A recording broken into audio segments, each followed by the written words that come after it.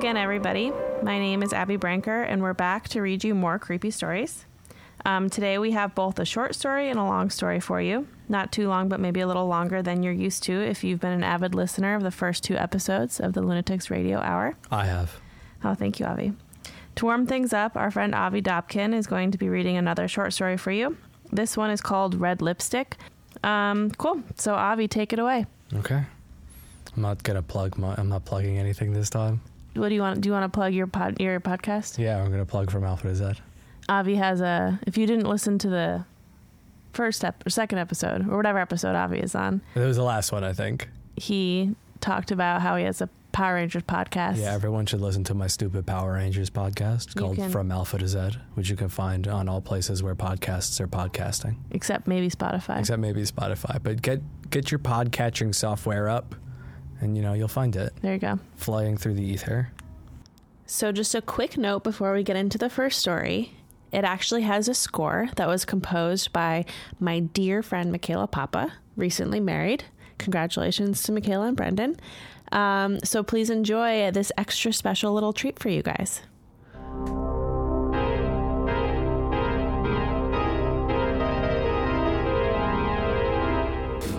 Lipstick, written by Abby Branker, narrated by Avi Dobkin. Layla had finished brewing the potion and distilling it into a creamy paste that morning. She didn't hesitate as she finally smeared the pigment across her lips. She looked in the mirror and puckered her mouth. Perfect. The lipstick seemed to glow as she retracted it back into its tube. Before she could even replace the lid, she could feel it starting to take effect. She felt a vibration building in her veins. She rolled her neck as the sensation spread throughout her entire body. It had worked. A knock. Layla felt her body move independently of her mind as she strutted toward her front door and threw it open. Her landlord stood outside her door, wearing his usual smug grin, smoking a cigarette. "This is your last warning," he trailed off. "I'm sorry, Mr. Bergen. That's no way to greet someone. Did you mean to say hello and ask me how I am?" Mr. Bergen looked dumbfounded. His mouth hung open as he nodded slowly. "Yes, that's what I figured. Anyway, how can I help you?" Mr. Bergen blinked nervously. "I'm not sure. I was coming to collect rent, but you obviously don't owe rent." "Yes, that's right. How silly of you to forget. I live here for free." "Yes, that's right. I'm so sorry to bother you." "That's quite all right, Mr. Bergen. I assume it won't happen again." Mr. Bergen shook his head frantically and slowly backed away from Layla. "Have a good one." She slammed the door shut again, a dark grin spreading across her blood-red lips. She crossed back to her bathroom mirror. The lipstick seemed to be a part of her now, seamlessly integrated with her lips. She wasn't even fazed by the bodies and tubes that drenched her white bathroom in red. Catching sight of her tub in the mirror, Layla stepped over and started to drain the blood. She wondered if the potion would be more intense if she could find even younger victims next time.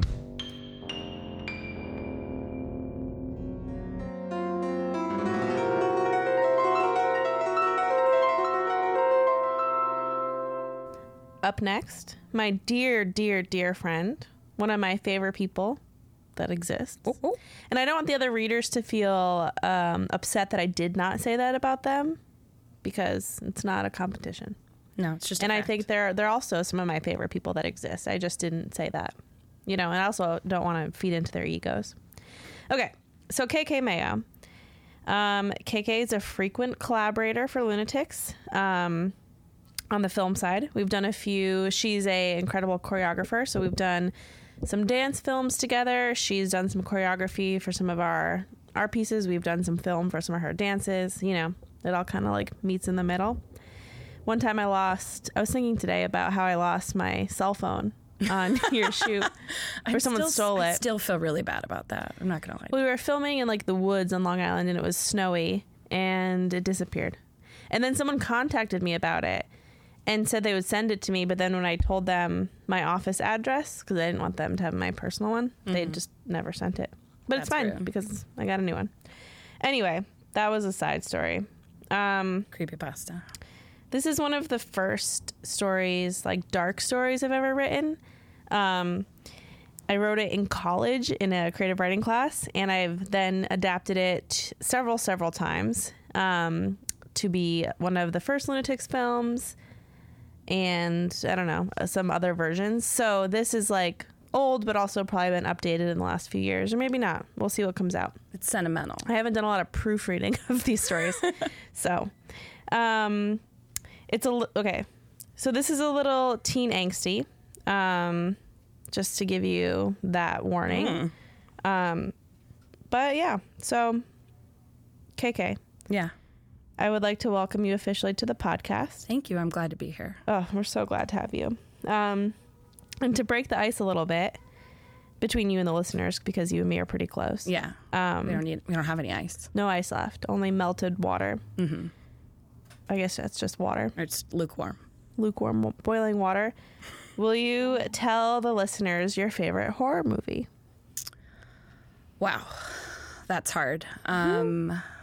I was just talking about It Part 2. I just saw it in theaters a few nights ago with my friend Matt, and it was good.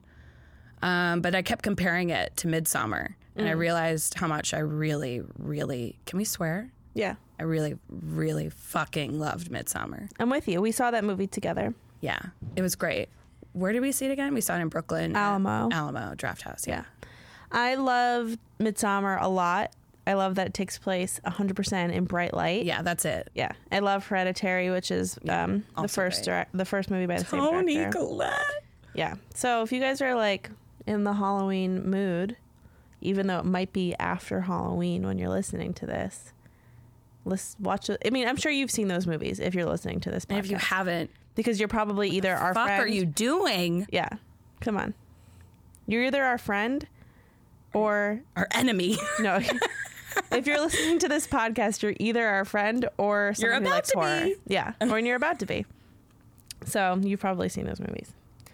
Okay. So without further ado, KK, would you please read The Darkness to our listeners? Gladly. Thank you.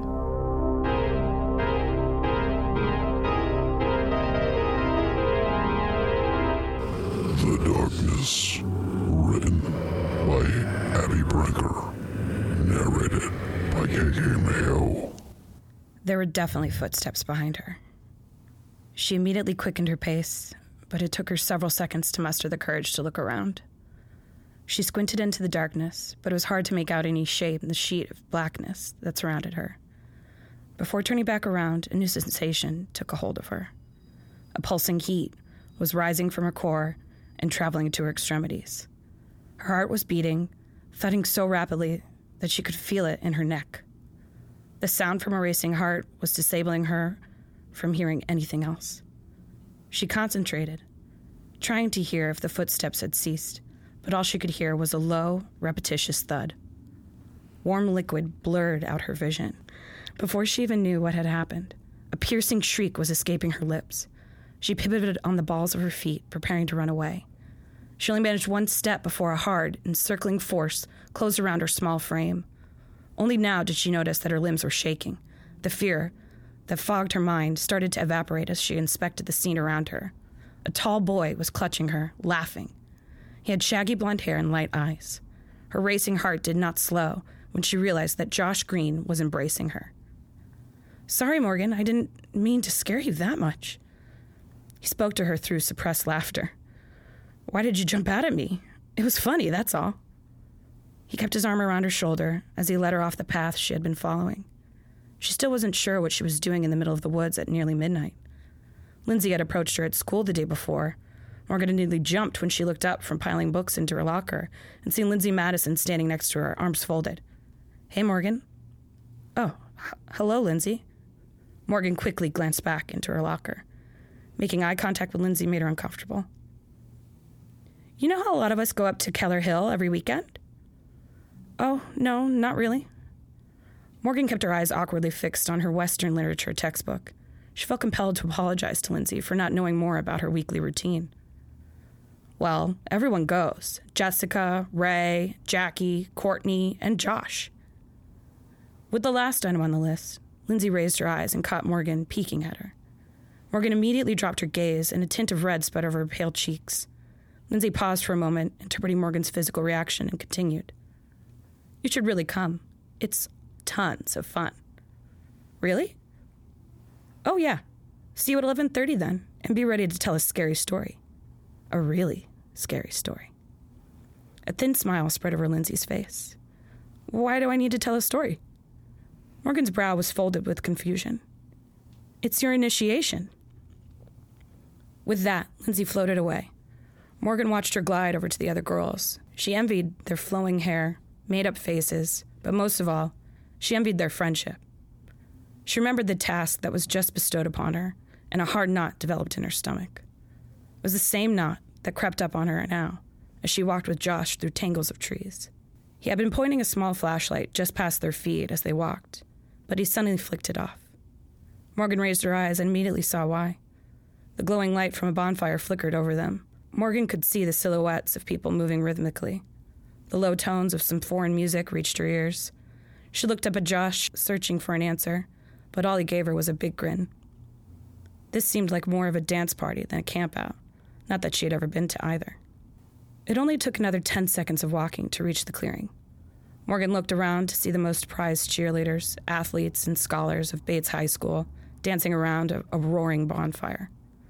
This is what the popular kids did. She started to regret coming at all. They probably didn't want to be her friend anyway. But this did seem secretive. Would they have let her see their clandestine meeting without a true interest in her presence? She decided to listen to the words her mother had shared with her before she left the house. You've always been great. It's about time they took notice. Morgan threw her shoulders back with newfound confidence. She gave Josh an appreciative glance as his eyes still hovered above hers. Just then, Lindsay noticed their arrival. She sauntered over and in one seemingly choreographed move, ripped Morgan from Josh's hold and took her place. We are so glad you made it. I was starting to get a little bit worried, you know? If you hadn't showed up, we would have had no entertainment for the evening. A thin grin flashed across Lindsay's face, making her look eerie in the flickering firelight. A few female giggles came from somewhere on the other side of the growing fire. Morgan's confidence began to falter. Lindsay continued speaking. So here's the deal, Morgan. Once it strikes midnight, you will tell us your terrifying story. And if we are scared, you're in. In what? Morgan's cheeks were burning, but it wasn't from the nearby flame. In with us. However, if your story does not meet our extremely high standards, you will have to deal with the consequences. The giggles were louder this time. Morgan's heart was attempting to deafen her again. You didn't say anything about consequences. The giggles had turned into blatant fits of hysterics. Lindsay just smiled at the laughter. Well, you just have to leave immediately. That's all? Almost. Now Lindsay was starting to show signs of amusement. Before we let you leave, we will blindfold you and bring you deeper into the woods. Morgan was desperately trying to comprehend what she was hearing. Now it was clear that they had no intention of being her friend. They just wanted to torture her. She should have known. She decided it would be best to just leave now. If they never heard her story, they couldn't punish her. It was worth the embarrassment. It wouldn't be the first time they had embarrassed her. I'm just going to go now, Morgan mumbled. What was that? Why would you leave now? I really shouldn't be out this late. You have a curfew? You're a senior in high school. Besides, you came all the way out here. You obviously don't have to be home. You just want to leave because you're afraid your story will suck. These last few words were as harsh as the heat from the fire. Morgan took a few deep breaths before answering. She was desperately trying to blink back her tears. She didn't know what else to say. No other excuses came to mind. Fine. I'll stay. Great. Everyone had stopped dancing and talking to watch Lindsay reveal their plans to their new victim. Lindsay turned her back on Morgan and approached the group of girls responsible for the giggles. This movement seemed to give the rest of the party permission to return to their activities. However, the dancing and discussion was now replaced with hushed whispers and smirking. Even Josh had gone to talk to the boys, leaving Morgan alone. A knee-high tree stump caught her eye. She sat down to wait. She looked at her watch, 15 minutes left. She began to wonder if they would blindfold her, even if they liked her story, probably. An unexpected voice tore Morgan out of her thoughts. "Going over your story?" Morgan looked up to see Jessica and Ray standing over her. She looked past them to the direction she had arrived, longing to leave. "No, I know it by heart." "Oh yeah? Nice. I like that you're prepared." Their grinning faces disgusted Morgan. She wished she could just hit them, or scream, or run away. But she knew she would never survive high school if she did any of these things. "I can't wait to hear it," added Ray as the pair walked away. Morgan strained her eyes, trying to see where she had come from. It was hard to remember where Josh had led her after they had left the path. Could she even find her way back if she had left from here? The remaining 4 minutes seemed to pass as 4 seconds, though many things happened. The boys threw buckets of water onto the bonfire and reduced it to a mere pile of smoldering ash. The girls repositioned themselves in a circular form around the fire, all facing Morgan. Lindsay held out her arm, staring at her watch. After a few seconds, she looked up at Morgan, still displaying her thin smile. "Begin." Morgan swallowed hard. "Well, this isn't really a ghost story or an urban legend. It's something that really happened to me. I think it will probably explain to you why I'm so different." "You mean it isn't because you're slow?" An outburst of laughter followed. Morgan didn't know who said it, but she didn't need to. They were all the same to her. She looked straight into Lindsay's eyes and continued. "When I was 5, my father took me apple picking in the fall. During the ride there, we had car trouble, and he had to pull over. After he looked under the hood, he decided that he needed to walk to the nearest gas station or garage. I was so young and small that he decided to leave me in the car." Morgan hoped her pauses seemed dramatic. She was trying to evoke confidence in herself. She glanced down at her shaking hands and noticed a remaining bucket of water at her feet. She took a deep breath and continued. "I waited patiently in the back seat for what seemed like an hour, but I'm sure it was only 10 minutes. I was so bored I started practicing tying my shoelaces." "Have you figured it out yet?" Morgan could feel tears forming behind her eyes. "While I was still looking down at my shoes, a strange feeling came over me. I felt sick to my stomach, but the illness came upon me so suddenly, I was momentarily shocked, confused. I immediately sat up straight and tried to open the car door. At this moment, I realized 2 things. 1, that my father had locked me in the car." She paused. "And 2, that there was a little boy standing inches away from the car, staring at me through the window." She paused again, but no one could come up with any clever comments quick enough. Morgan smiled. Her mother was right. She was great, and soon they would understand that. This was a great story. She glanced down at the water bucket again and nudged it softly with her foot. Her foot. She glanced down at the water bucket again and nudged it softly with her foot. It moved easily. After I got over the shock, I inspected him.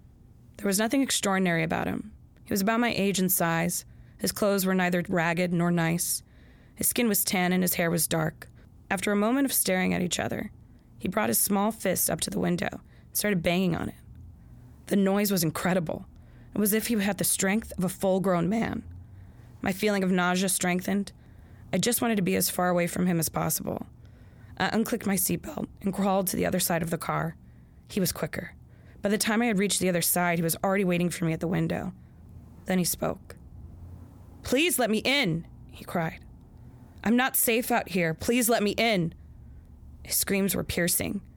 I tried to explain to him through the glass that even if I wanted to, I couldn't. I was locked in. He didn't seem to hear what I was saying. I couldn't bring myself to look at him. I crawled down to the foot space beneath the seats and kept my head down. I started to cry. He continued banging and yelling at me for a few moments, and then silence. I looked up at him one final time before he disappeared. This time, I noticed something that made me cringe. His image only lasted for a few seconds before I was left alone. I knew he had left because I didn't feel sick anymore. "What did you notice about him?" Morgan looked up triumphantly this time. She let a thin smile creep across her lips.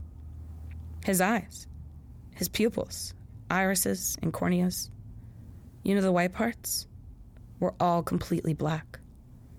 With this, Morgan shifted her foot ever so slightly, spilling the remaining bucket of water over the smoldering coals. Sweat was dripping from her forehead as she sprinted towards their car. Morgan fumbled for her keys in her coat pocket, finding them just in time. She wasn't sure if they were following her, or if they had even realized what happened. After kicking water on the ashes, she had snuck back to the path and ran to her car. She wanted to be in with them anyway. She hoped they were scared, and wished she had seen their faces when they finally illuminated the scene with their lighters and flashlights, and she was missing. Either way, she was proud of herself. Lindsay wasn't sure if it was the sudden darkness that flashed over the group or some darker power, but the moment Morgan finished her story, her eyes had turned completely black. The end.